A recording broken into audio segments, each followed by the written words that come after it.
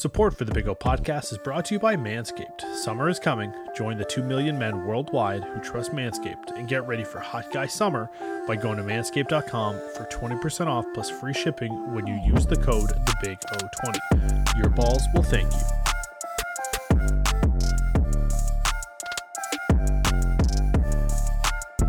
Welcome back for another episode of the Big O Podcast. I am your host, Julian Ortiz, and on today's show, I am joined by my first 3-time returner to the show, a man who escaped Canada during the coronavirus pandemic and has found himself shacking up deep in the UK. My guy, Anson Henry. Respect. Anson, how are you doing today? Respect. A third time. This is a real honor. I'm the first third-time guest. Remember the first time when you called me Anson Carter? Because I haven't forgotten. Oh man, yeah, never lived that down the from third you. Time's a charm. Or for myself. I got it right the second time, but I made sure that I had Vader there. And the third time, yeah. But respect. This is big. Yo, I'm hyped about this. I'm like a regular, yo. I'm like Michael Rappaport on Undisputed. Listen, or Steven I don't know. Jackson on Undisputed. I don't know if you want to be Rappaport. I mean, with everything that sort of not happened right now. with him, he's maybe not the best guy to want to be, but I get what you're saying. I'll go with Jack, yeah. Yeah. So, I mean, I led with it off the top. You left Canada during the quarantine, still working. Like, you're still doing your thing. And you got to see the pandemic from a different perspective, being in Canada for some of it and then being in the UK. What are some of the things that you've experienced overseas that maybe us in Canada didn't get to sort of go through? Well, first off, it sounds kind of funny when you say I left Canada during the pandemic. The funny thing is, I was coming to see Jade for Christmas, spend Christmas here, and I was going to come back maybe a couple weeks after, and then, you know, everything would just be regular. But then, I came on the 18th and then travel shut down on the 19th. Yeah. So if I book, and we discussed taking it a day later, she's like, yeah, I mean, I want you to come sooner, but you can come a day later if you want to. If I did that, then I wouldn't have been able to come. So I was meant to be here. Yeah. So. Wow. One thing led to another, and I wasn't trying to be separated from her with all the uncertainty and everything, her and Lucas. So I was just like, yeah, I'm gonna be here. So I'm here, but I love it here though. I'd say in comparison with Toronto, it's not as tight when it comes to the whole COVID situation. Like, people are aware, people are safe, but there's some places you go, they look at you funny if you have a mask on. They're like, come on, man. But it's not. I just feel like it's in Toronto. It's very, from what I've heard and from what I've seen, it's pretty strict. So it's crazy because like your prime minister got COVID, right? And there was this. I mean, I say your prime minister like you're. Did like, you just say your prime minister? I did. Reggie, I'm Canadian, yo. But I do kind of like. I don't know. I identify as a British person a little bit still, you know what I'm saying? But we're products of our environment. It depends what mood I'm in. Yo, before I came out here, even before I met Jade, I was just fascinated with British film and British television and British TV shows. And I was just something about it. It was very well done, very polished, very witty. Very proper. Then I just... Yeah, very proper, but still very raw and very rugged. They're way more over the top with stuff than we are in Toronto. Toronto's kind of square, but it's like, so I was already preoccupied with that, but then I don't know. It just seems like the vibe here is just a little bit more real, if I could say it in the easiest terms. So I just love being out here, man. It's just different vibe. I have family out here. And yeah, I mean, COVID's around, but I mean, it's just, it hasn't been, I don't feel like it's taken up as much of my consciousness as it did while I was in Toronto. You know what I'm saying? So walking it back, the prime minister of the UK, man, got COVID and then beat COVID and it was like strong and beat it. The thing I love about him is that like he's the man sort of like in charge, but he looks like disheveled almost every time he's doing like a press conference or he's in like the House of Commons or like whatever. He always looks like he just ran to the podium because he was running a little bit late. Yeah. Boris, you're talking about Boris Johnson. Yeah. Most people I come across here don't take to him very well. Right. I'm Canadian, so I don't have the real disdain for him. I just hear what I hear, right? But the general consensus is not the best. Hey, Trump got COVID too. And I'd say the way they view Trump is similar to how they view him. Wow. From an outsider looking on. Wow. Like the disdain that people seem to have is very similar.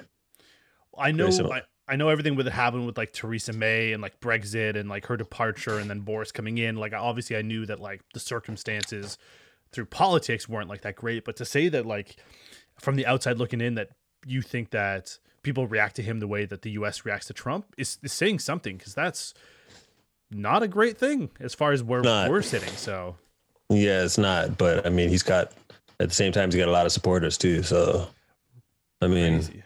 A lot of people don't even know how Trump won in the first place, but did. There's still people saying that he didn't win. I mean, there's still people who say like, don't believe. I mean, we ain't ever gonna really know what really happened, but I mean, he got there, yo. This guy was president. Crazy. The Apprentice, the guy from The Apprentice. You fired. That was my show. That was my show for a little while. Me too. Yo, I was on that show hard for a while, yo. Who was the first winner again? He was like a country bumpkin kind of guy, if I remember. He would always wear like a cowboy hat. I can't remember his name. I think his name was Mike. There's some white guy. Yeah. And I remember Kwame came second. Kwame. Yeah. That was the first season. And then the second season. What was her name that was also on that show? Shoot. Oh, the blonde woman. There's a blonde woman, and then there was also like the. Are you talking about the black woman? No, the blonde. I'm talking about the blonde and the black lady. Both of those ladies were. There was Omarosa, but I think she was in the second season. Omarosa was a polarizing figure on The Apprentice. And that blonde woman, I can't remember her name, but she wasn't very impressive in the projects, but she could work the boardroom, yo. Yeah. And Trump just liked the way her confidence and the way she used to break people down in the boardrooms and the arguments and stuff like that. And then on the final project, she ended up actually doing very well. She still lost. Yeah. But what season was that? Was that the first season? I can't remember.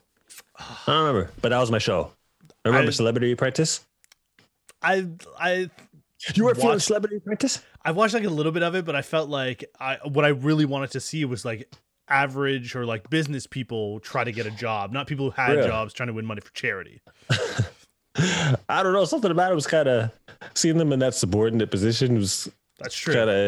It's kind of entertaining to me.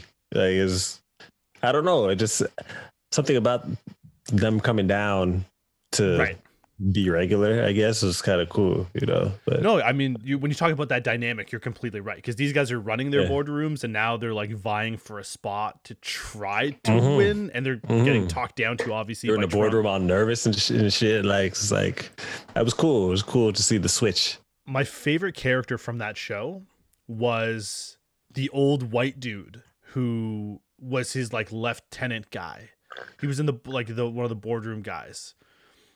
And I can't remember his name, but it was like old white dude with glasses. And he was like one of the guys who would give feedback to Trump when they're in the boardroom and stuff like that. Can't remember. But he was like one of my favorite dudes, because he was just smiling all the time, but he also would like, give the dirt and stuff. So shout out, we're 10 minutes in, we're talking Celebrity Apprentice. Shout out to The Apprentice, yo. That was my show for a little while, but I can't remember it as steadily as I should, but I was on that show for real. Anyways. Now, only we can go from like having an idea of what I want to talk to like just getting sidetracked off the jump with like my bad. Boris Johnson. Now we're going to Donald Trump and The Apprentice.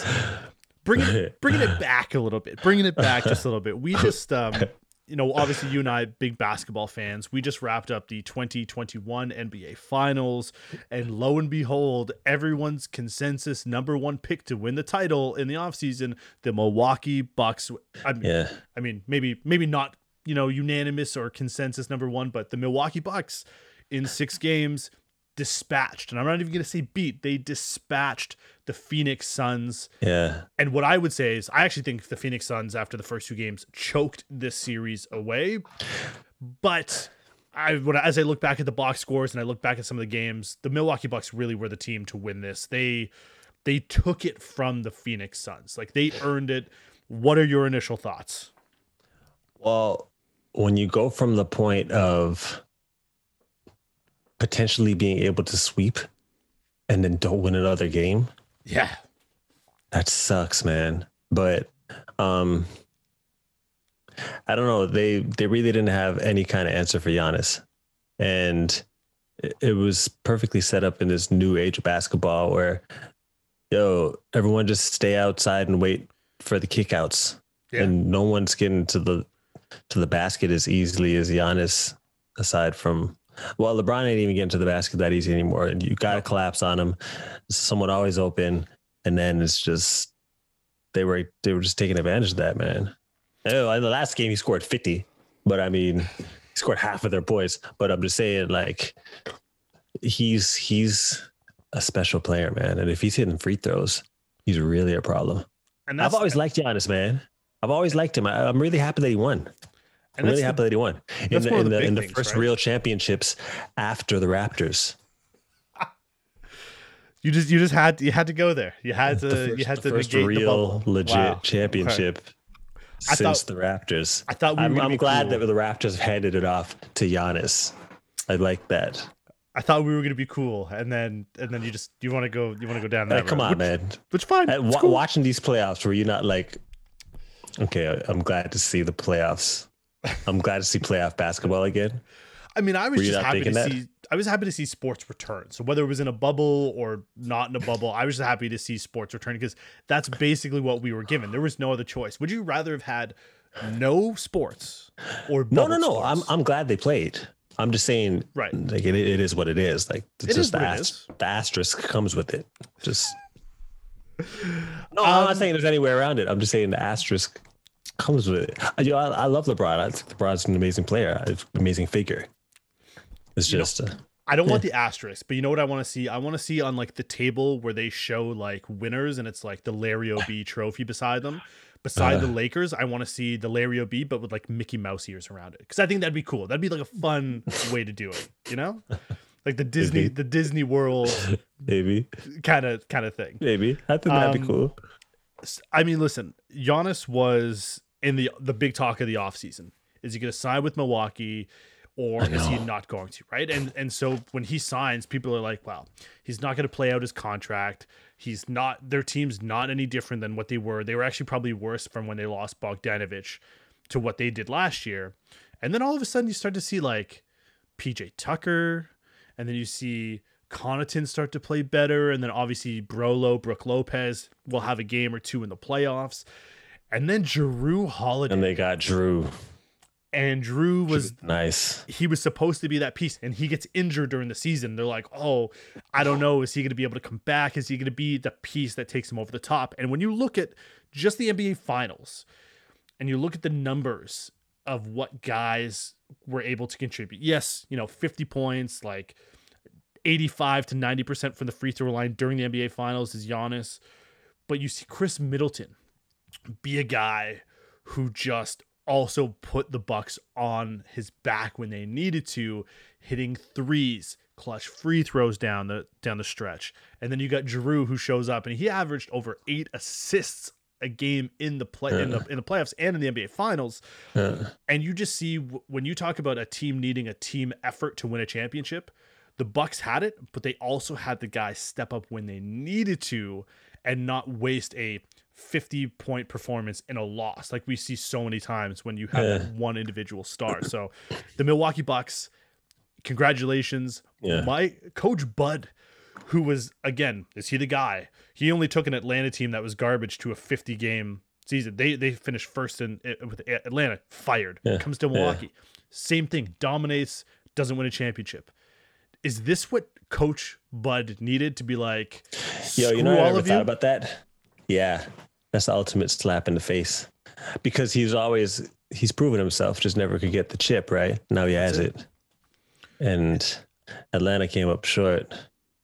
Yeah. But they were, saying? again, they dominated that year. They were the first place team in the East, and they were just on another level. And then I know they were who they thought they were. Yo, Giannis ended up coming out on the other side of that injury too, man. Yeah. Because we didn't know it was going to happen after he hyperextended his knee, man. And the Bucks were still able to put some wins together without him. That was big. Sure. 100%. They earned that, man. It was a roller coaster ride. And sure, it was a good playoffs, man. It was really good. When you look at those first two games, and we looked at, I mean, Giannis had a big game too. Like he had, I think, 30 plus points in game two. But DeAndre Ayton had himself a great opening to the series, and you could really see when DeAndre Ayton is getting going, regardless of what he's doing on the defensive end, and regardless of what Giannis is doing, the Phoenix Suns are going to do well because they're not relying on the outside shooting as much as they had to when he didn't play well. And that was really what happened the rest of the series. Devin Booker, hot and cold. Chris Paul, hot and cold. They didn't hit timely shots, and the Bucks were the most consistent team in the NBA Finals.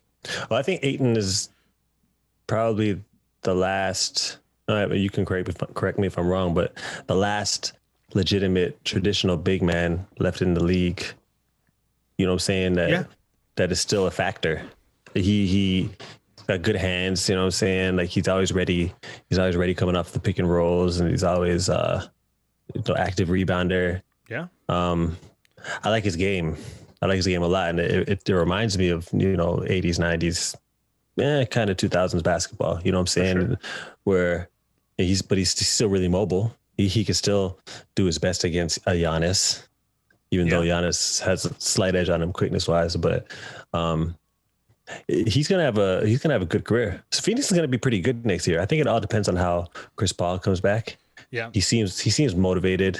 It's based off of the interviews I saw afterwards. Seemed upset, obviously, but of course, just felt like it's you guys got it this time, and we're coming back stronger next year. But next year, it's like you never know what can happen, man. And he's getting older, so you don't know how his body's gonna handle getting into the off season and coming back and going through the 82 games again. And it takes a toll when you go this deep into the playoffs and come that close and don't win, right? So I don't know how he'll respond. I know Booker's gonna come back stronger. Of course. I think it all weighs on Chris Paul.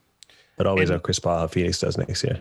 And we talked about Drew Holiday, and we talked about Giannis. But one of the things Drew Hill, I know, yo, Drew Hill, yo, I forgot about them, yo.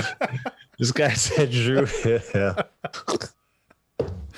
Oh man! Man! When we forgot about them, you can't forget about Drew Hill, man. They had some bangers. They had a couple. They did, man.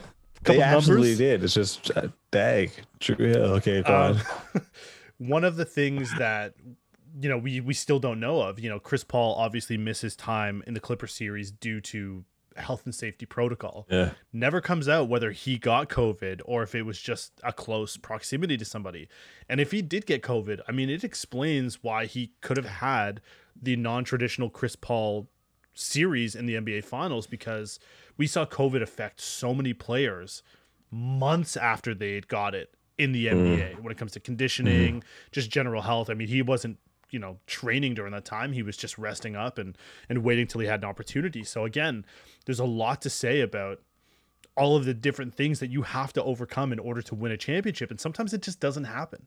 If Phoenix ended up winning this championship and Milwaukee didn't, people would say, listen, Giannis got hurt, Drew got hurt, Phoenix was just, they had the momentum and it would have been okay. But the fact that they overcame these things to win a title and to win it the way that they did, and then Giannis put the stamp in the game 6, incredible. Absolutely incredible. Yeah. Did you really think the Lakers had a chance? I mean, did you really believe it? To put this into perspective, when I bet on football every Sunday, I never pick the Patriots to lose. I know they're not going to have a perfect season, but I will never bet against my team. Right. So when you tell me, who's going to win the NBA championship, I'm going to tell you the Lakers are going to win. If you ask me who's going to win the Stanley Cup, the Toronto Maple Leafs are going to win the Stanley Cup. When you tell me the who's going to be a World Series champion, the Boston Red Sox are going to win the World Series until they don't. That's just okay. But because they had absolutely no chance. So I was wondering how you're a sportscaster. You obviously knew that, but I'm just saying that's good that you were loyal anyways. The conversations I have with people and the conversations I have in my head are very different conversations, So I like that. I like the loyalty aspect of it. That's good, man. To a fault, man. I'm like that too in a lot of ways, but you got to do what you got to do. Are you ready to unveil your beach bod? Well, you're in luck. Our friends over at Manscaped just launched their 4th generation performance package, which includes the Lawnmower 4.0. Complement your summer bod with a trim from the leaders in male grooming. Fellas, gone are the days where grooming our man bits need to result in any unnecessary injuries. Since I began using Manscaped's amazing products, I have completely eliminated those tugs, nicks, and hold your breath moments when trying to groom my man junk. I care about my balls remaining accident-free, and you should too. So it's time to bundle up with Manscaped Performance Package 4.0. Inside this package, you'll find their Lawnmower 4.0 trimmer. This trimmer is insane, and dare I say, the GOAT of all ball trimmers? Yeah, I said it. Their 4th generation trimmer features a cutting-edge ceramic blade to reduce grooming accidents, all thanks to their advanced skin-safe technology, and gives you the ability to turn that 4000K LED spotlight on and off when needed for a more precise shave. Did I mention this trimmer is also waterproof? In the shower or in the wild, and from your chest pubes all the way down to your ball fro, the Lawnmower 4.0 is the best trimmer for you. The Performance Package 4.0 also includes the Weed Whacker to chop your worst weeds up top in your nose and ears. The Weed Whacker is also waterproof and uses a 9,000 RPM motor-powered 360-degree rotary dual-blade system. This nose and ear hair trimmer provides proprietary skin-safe technology, which helps prevent nicks, snags, and tugs in those delicate holes. Seal the deal with Manscaped's liquid formulations. Before heading outside, use the Crop Preserver ball deodorant to keep you on your game in the heat. Then after trimming the lawn and whacking the weeds in the heat, give your beach balls a boost and use the Crop Reviver. Manscaped even threw in 2 free gifts in their Performance Package 4.0, the Manscaped Boxers and the Shed Travel Bag. Bring your comforter boxers to another level. To get 20% off and free shipping, use the code TheBigO20 at manscaped.com. That's 20% off plus free shipping when you use the code TheBigO20 at manscaped.com. Escape the shrubs and weeds this summer and shine with Manscaped. Now you being in the UK also got to experience one of the coolest events that was postponed a year but came back, and I think arguably was like one of the best events that we've ever had since returning from COVID, and that is the Euro Cup final, the 2021-2020 Euro Cup. And, being in a country that was swept over by the young squad of England before we get to the results of the finals, what was the atmosphere like leading into the tournament? And then once the tournament started and they started putting W after W after W together? You know what's funny? Jade was telling me that it didn't feel like it should more times when England is, moving on in right. A big tournament. But obviously that had a lot to do with COVID and everything. But as it got closer, like after, the quarterfinal match and the semifinal match, and we started to realize that it was real. It really started to pick up here. Like we lived down the street from this bar, and these people coming out of there drunk, just marching down the street, just acting like it's not 2 a.m. You know what I'm saying? And so the buildup was definitely big. Most people felt like there was going to be a riot, regardless whether they won or lost. There was no major riots, but there was obviously a lot of backlash and a lot of heat after they lost. But I wouldn't say I'm an England team fan, because I wouldn't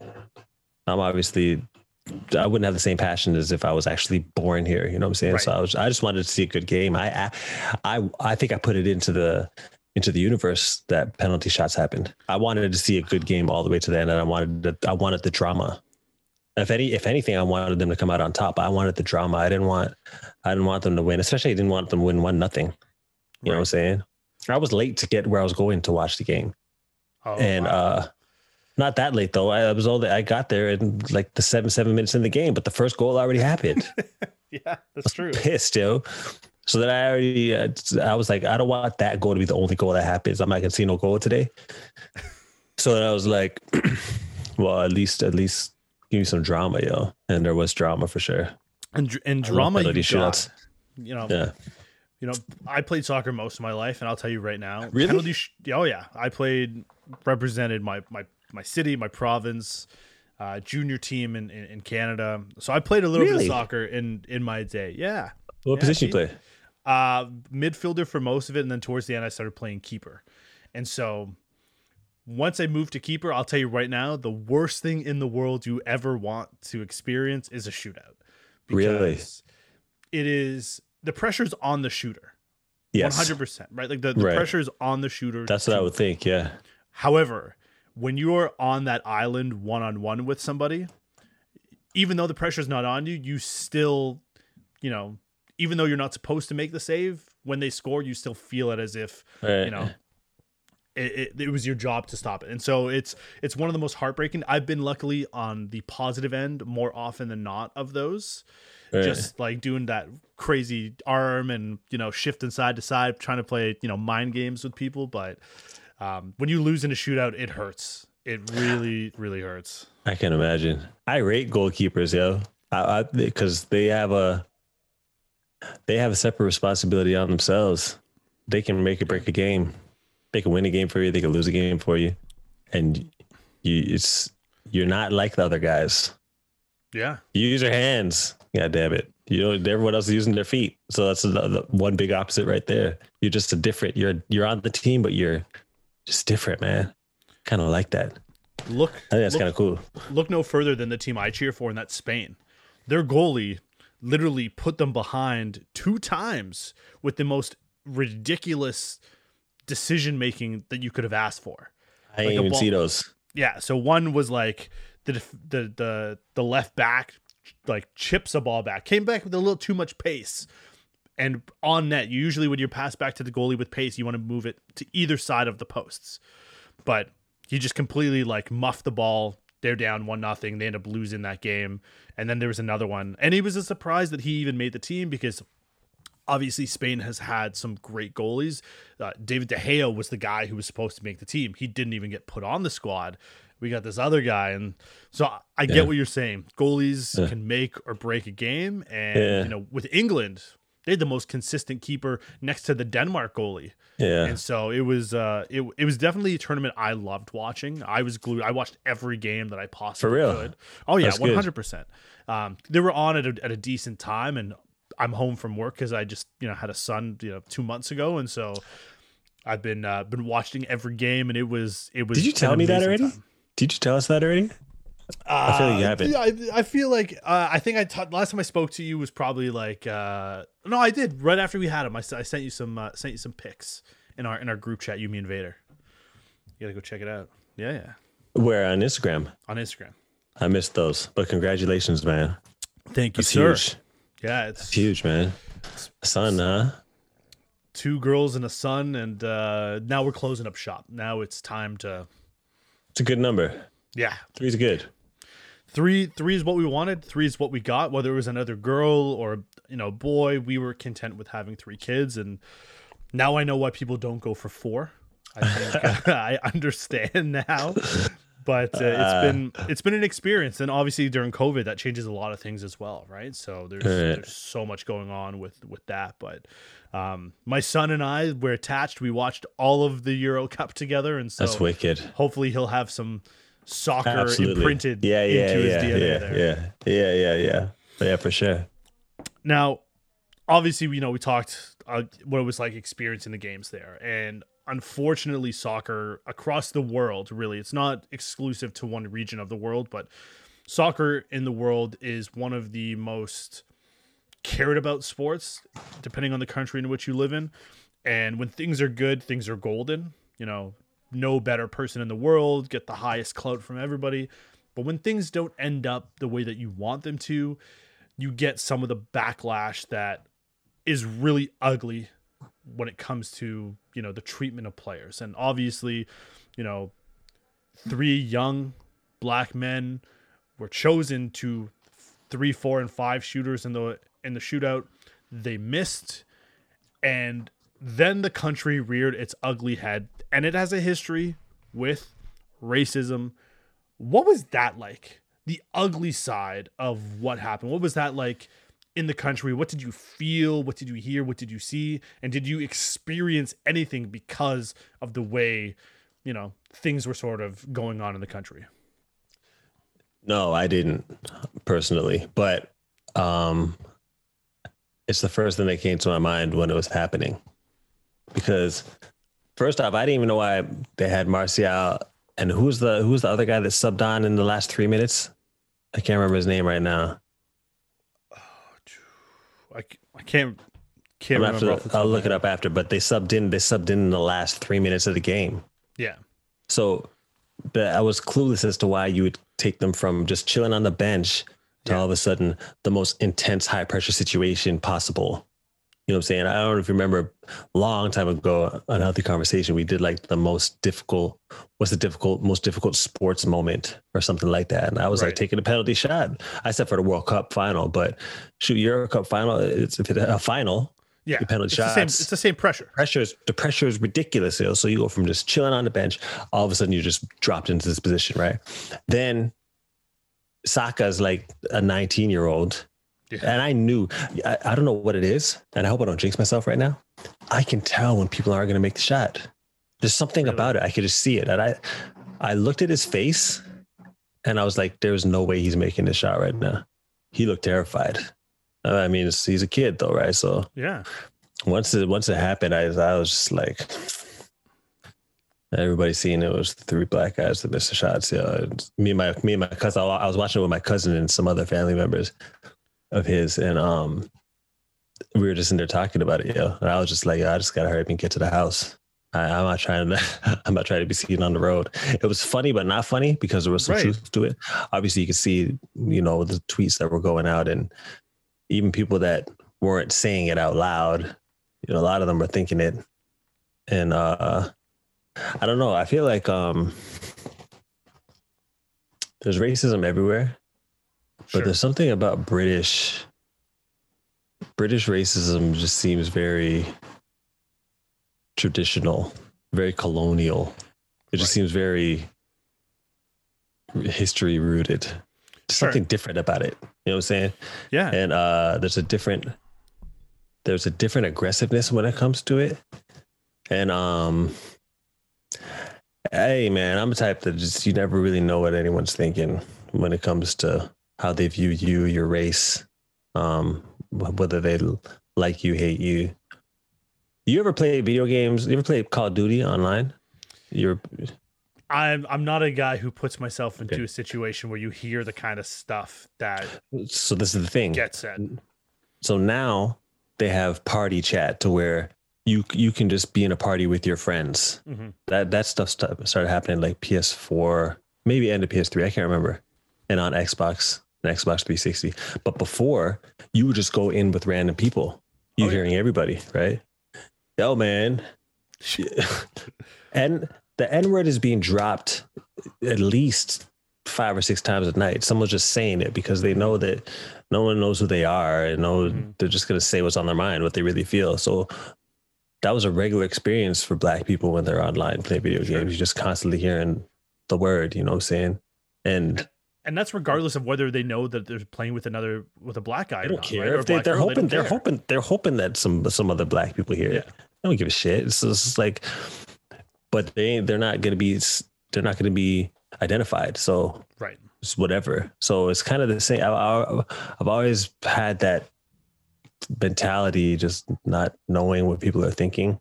I'm the type of person who, I mean, I don't hate anybody. So, but I'm aware. I'm always very aware of how people, not that I care or not, but I'm aware of how people view me, or I want to be aware just so I understand where we stand, you know what I'm saying? And for sure.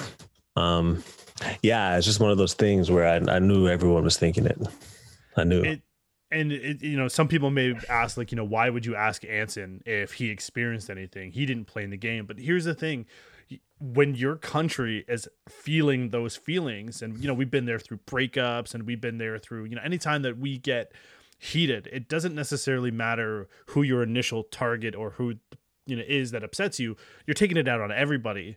You have these blinders on. And unfortunately, what ends up happening is when England goes through this and there's, 5-6 white dudes and they see, black guy or a Spanish guy or an Asian person, they know that he wasn't the one who hurt them, but they're just so upset at what they represent that they'll do that. And that's why I genuinely asked you, did you experience anything? Because at that time, it wouldn't be crazy to think that someone had this misplaced hatred or anger and get redirected at someone who looks similar to what we were representing. Yeah. As well, I'm kind of glad I didn't watch it in some random bar. Because you never know. You never know. For sure. And there was I remember there was a lot of sirens after the game on my drive home. A lot of sirens, even just before the game ended. Yeah. So who knows what was going on? But yeah, man, nuts. Soccer fans are another level. It doesn't even need to be like racist. I remember hearing stories of like Colombian soccer teams losing in the World Cup and then families being hung outside of their homes, right? Like it's insane. It's crazy. People getting kidnapped and murdered over a game. It's just sports, man. Like, I mean, I obviously took sports very seriously throughout my life, but I mean, it's at the end of the day, I mean, when the game's done or when the race is done or when anything's done, it's done. It's sport. The people still have a life to live that's separate from sport. They identify with sport, but there's still someone outside of the sport. But there's no divide anymore. Mm-hmm. Everything crosses over, especially now with social media and everyone's all accessible. It's just out of hand, man. It's just out of hand. People will say whatever they want now. And it's just, they can actually touch, not physically, but they can actually have impact on someone they would never even get close to. For sure. And whether it's a celebrity, whether it's a basketball player or a football player, now you can actually touch somebody, man. So it's like, and you can actually do it physically sometimes, because if someone's tweeting where they are, or where someone's going to be, because of social media, you can make sure that you are in that exact same place. It's true. It's crazy. True. I seen a tweet that Idris Elba put out the other day about people being verified on Twitter or on social media. Yeah. And Idris Elba, the actor, the man who beat COVID. Yeah, that one. He was one of the first ones, the first famous person to get it. Yeah, but anyways, he put a tweet out, or a picture in a tweet of his words that he wrote. And he was saying basically that everyone should be verified on Twitter, not just celebrities, everybody, because there's a lot of people on Twitter or Instagram that are it's either a bot or someone just having a burner account just so they can say whatever nonsense they want to say. Or, someone who feels like they're going to be in the shadows. Mm-hmm. So if everyone was identified and you had to actually tie some real information to who you are, then people might control what they say and do a little bit more. Sure. Because verified people, like, everyone knows what they see of me is legit. You know what I'm saying? So it's like, there's not much that I can do that's too crazy or outlandish, because I'll have repercussions. I'm verified. People know who I am, right? Right. But if for some random, it's kind of like, man, social media, I got like 48 followers, so who cares, whatever. Maybe millions of people will see what I say, but they're not going to remember me. I'm not memorable. And if they're doing it from burner accounts, then a lot of people just go off and say whatever the hell they want, yo. So it's true. I don't know.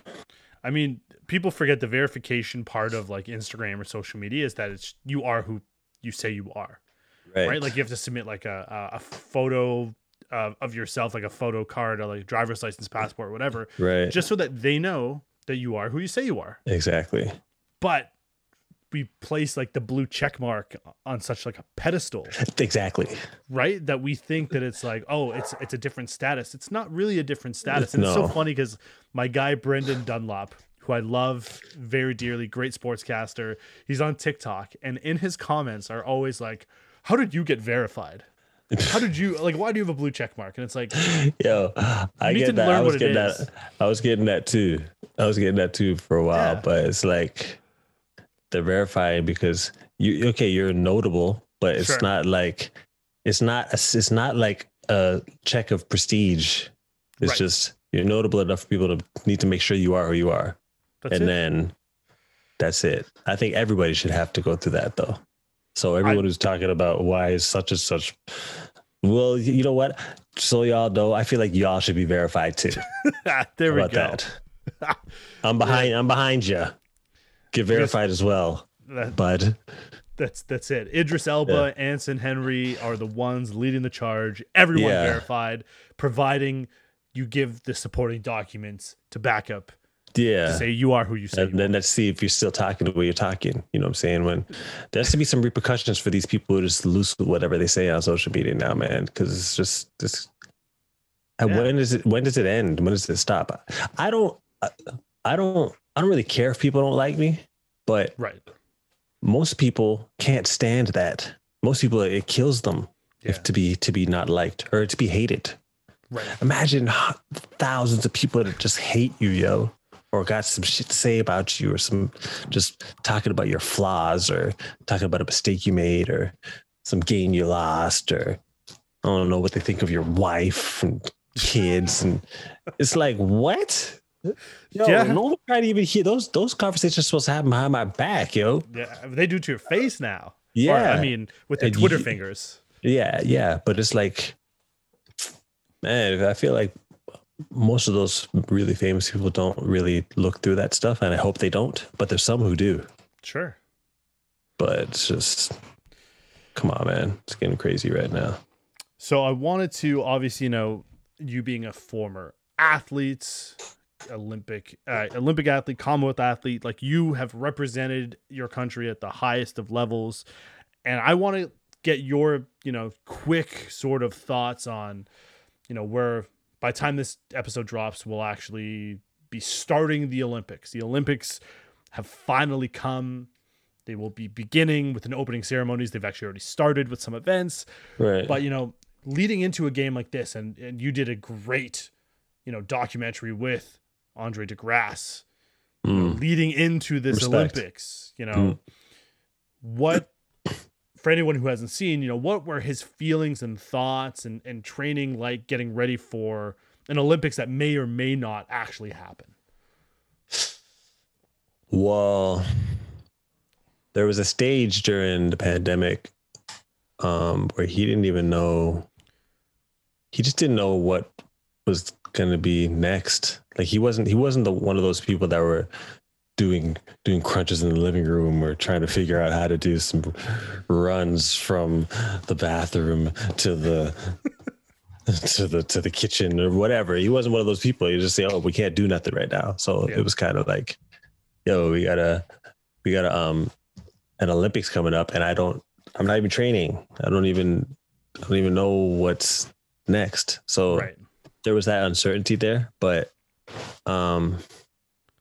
I think there was something a lot of athletes had to deal with is the fact that the Olympics is a big part of their shoe contracts. So whether it's the bonuses you're supposed to get or whether you have an option year coming up and, a lot was riding on what you had to do at the Olympics, there was a lot of anxiety built up because of that, because of the way track's set up is so dependent on the Olympics and Olympic results. And even making sure you go to the Olympics is kind of like a lot was riding on it. So technically, if you don't go to the Olympics, technically you didn't make the Olympic team, and technically they don't have to pay you a certain amount of money because you didn't fulfill this aspect of your contract, technically. So a lot of athletes were kind of like, well, what the heck's going to happen next? You know what I'm saying? So, I mean, there's that uncertainty to deal with, but as things started to open up and, the new date came out about, July 23rd, 2021 is happening and, being reiterated time after time that the games will happen no matter what's going on with the pandemic and just it's happening. Athletes kind of found solace in that. And he was one of them. Like once things started to open up and he got to train again, then he got back on track. But I think it was just good for him to see some hope.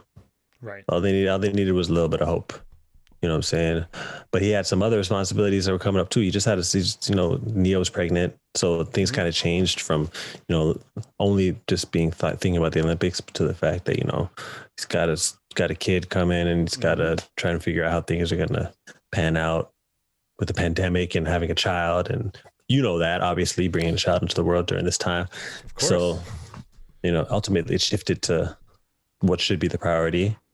But now he's just, baby's born, baby's healthy. And now it's all eyes on Tokyo, man. So he's literally off to the races. Yes, he's literally off. So where he was just the dude just laying on the couch, just bewildered. He's far from that now. Yeah. So, yeah. He's as Kobe Bryant once said, he is the same animal, but a different beast. Yeah. Yeah. Great Kobe Bryant. Yeah. Mamba. Yeah. And I was just talking to someone the other day about, I wasn't a huge Kobe fan while he was alive. I became a fan after he was done. And I was just saying, like, he's just someone I wish was still alive, man.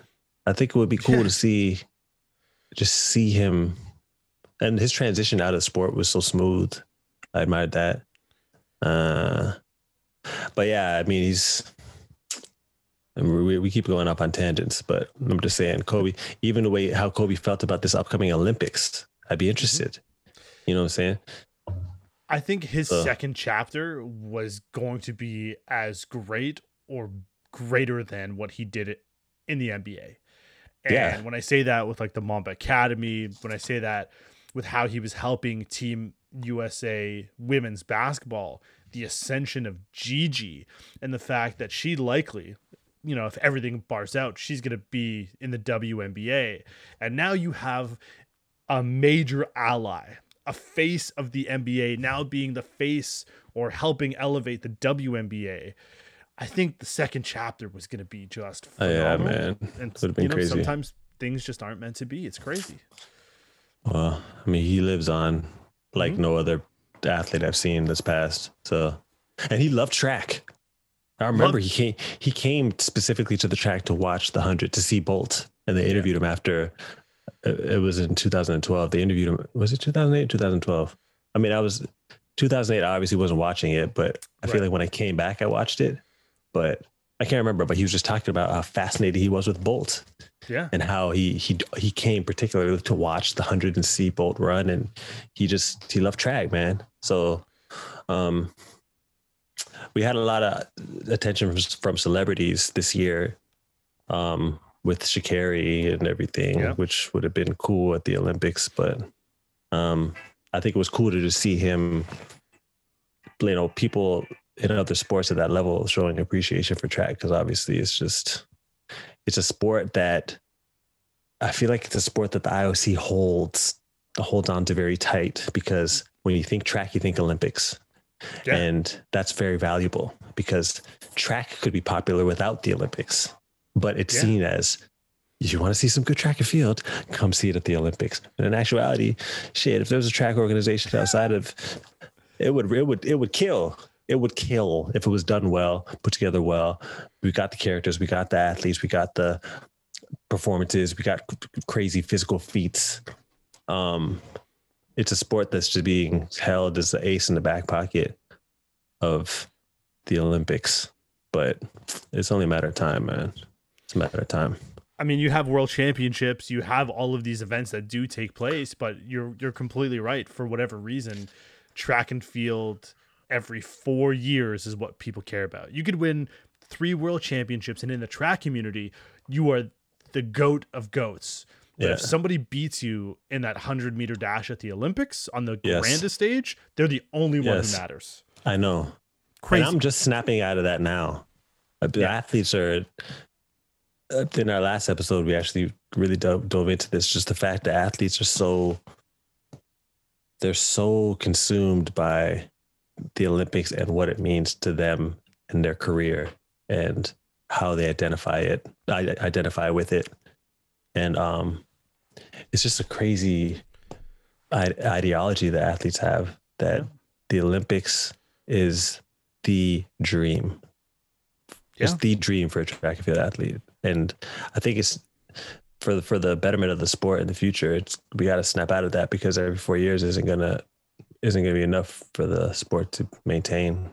And there's so much more value to it. You know what I'm saying? Right. It just has to be presented in the right way, and it just has to be there just needs to be other options for track and field athletes, and not just the Olympics. So the last thing I want to talk to you about, get you out of here on a little bit of a high note. Nike has made amazing innovations when it comes to track and field. Obviously, they were trying to innovate with a shoe that was going to help marathoners break the 2-hour mark, which did end up happening. However, going into this Olympic Games, their shoe innovation has gone to another level, so much so that athletes that are sponsored by other brands are being allowed the opportunity to wear Nike cleats for track and field, because they don't want to be seen as having a disadvantage, because other companies' technology just hasn't caught up to Nike. This is crazy when we talk about competitors of other companies like Adidas, New Balance, ASICS, whatever you want to talk about, as far as allowing their sponsored athletes to wear another brand shoe. Being a guy in the track and field market, what are your thoughts on what's happening right now with Nike and other brands? Well, the shoes and the equipment is an episode that we've had in our sites for a while. We're probably going to end up having that episode come out probably not during the games, probably just after the games, or somewhere later on in the season, because the track season does go on after the Olympics. It's got 4 or 5 more meets. And Sha'Carri will be coming back. But anyways, the athletes that I've spoken to that are just straight up about it, the NCAA champion in the 200 meters, his name is Joseph Famboulé, right? Mm-hmm. And I was talking to him on Faster Fridays. You tune in Faster Fridays every so often. Every Friday. Yeah. So he took one of the shoes out for us and showed it to us, and he just put it up at the camera, and it's this something going on at the front of it. It looks like some squishy bubble, or I don't know what it is, but he's like, you see this right here? Man, when you're running, you don't even feel like you're even touching the ground. And he said straight, he's like, I don't even know how they allow these. Right. You know what I'm saying? If you look at some of these distance events, these records are being broken left, right, and center. Personal bests, world records. The 10,000 got broken twice this year, I think. The 10,000 or the 5,000, I can't remember. And it's just the impact that equipment can have has never really had a huge bearing on track and field before. Equipment is a huge factor in winter sports and winter Olympics and stuff like that. But track and field has usually been human versus elements. That's usually what it is. But now it's with how these shoes work, whether it's in the sprints or the distance races or even the long jump, or even the shoes people wear in shot put, they're geared so much to helping the athlete do stuff that they wouldn't necessarily be able to do without the shoes. So it's changing the trajectory of how athletes and coaches are going to be having to approach the sport. So we're going to really dive into that. But it's as far as how I see it, I would love to see everyone just do everything barefoot. Kick it old school. Yeah. But the thing is, it's just people want to see times. People want to see faster times. So it's the other alternative is just get rid of the clocks and just who won the race. Ooh. You know what I'm saying? It's who won. That. You know what I'm saying? That's because how much faster are people gonna go? It's just got to be a limit. Then what? we're always putting all this on world records. So obviously they got to make some innovations in equipment because you're going to have to push the body to do things that it's not going to be capable of doing. Right. So whether it's how high you jump, how fast you run, how far you throw, like you could just mark a line. It sounds crazy, but there at least needs to be a competition where there's no like specified measurements or clockings, where it's just you win. You know what I'm saying?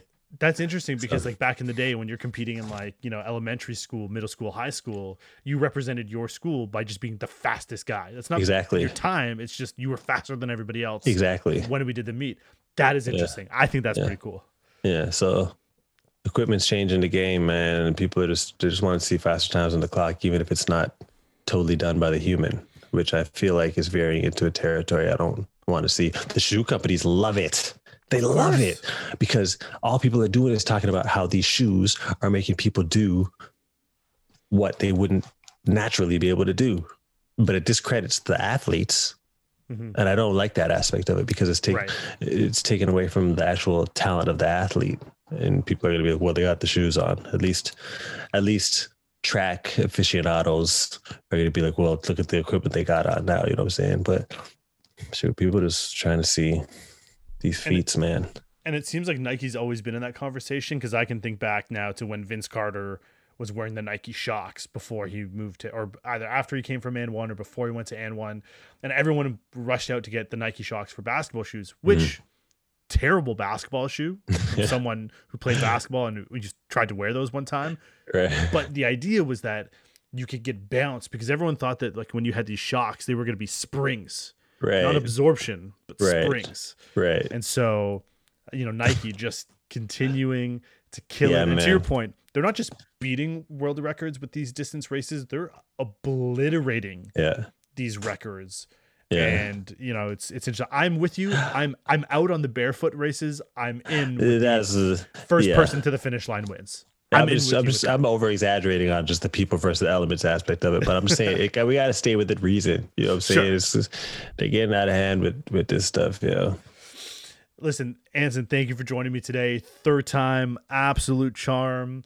You know, people wanted to hit you up on social media and see where those check marks, you know, those verified check marks are. You know, where can they find you? You're a funny guy, man. Anson_Henry on Instagram, and there's just Anson Henry on Twitter. And we're putting up way more social media stuff outside of what I put on my personal social media for the podcast. So Unconventional Voices of Track and Field at Voices of TNF on Instagram. Updates during the games are going to be crazy. And we're also just going to be constantly putting, you know, random content out to keep you up to date on a different point of view of track and field. That's not the typical, but it's based off of experience. It's unconventional, which really it's unconventional, but it's actually real. But it seems unconventional because it's real. You know what I'm saying? So, yeah, man. I like it. Listen, make sure you check out Healthy Conversations live Sunday nights on Twitch. Yeah, man, we still doing that. Yeah. Unconventional Voices. That's it. Unconventional Voices of Track and Field, available wherever you get your podcasts. As well, the Big O Podcast, available Apple Podcasts, Spotify, Google Podcast, or wherever you get your podcasts, with full video episodes up on YouTube. You've been having some serious guests, man. Listen, man, diving into a different world now, man. We're doing big things, and it's because of guests like you, where we can have these conversations. 3 times, dude. 3 times. But you know what? When I look at the rundown sheet of what I wanted to talk about, we could easily bang out a 4th episode just on what we didn't hit on. Let's do it, man. So we're gonna have to bring you back. All right. 100%. After the Olympics is gonna be, who knows what's gonna go on after the Olympics. During the Olympics is obviously gonna be some. So yeah, we might have to do an emergency podcast during the Olympics if something wild happens. But make sure that, again, follow the Instagram pages, Twitter, follow the podcast on all of the platforms in which you get your social media content. Make sure you also leave a review on Apple Podcast for both the Unconventional Voices of Track and Field and the Big O Podcast. Leave a 5-star rating. Tell us what you think of what we are doing, because we love to hear from the people. For my guy, Anson Henry. Oh, don't do that, man. Don't play with me. I am Julian Ortiz. Thank you for watching and listening. Have a great night, everybody. Respect, yeah.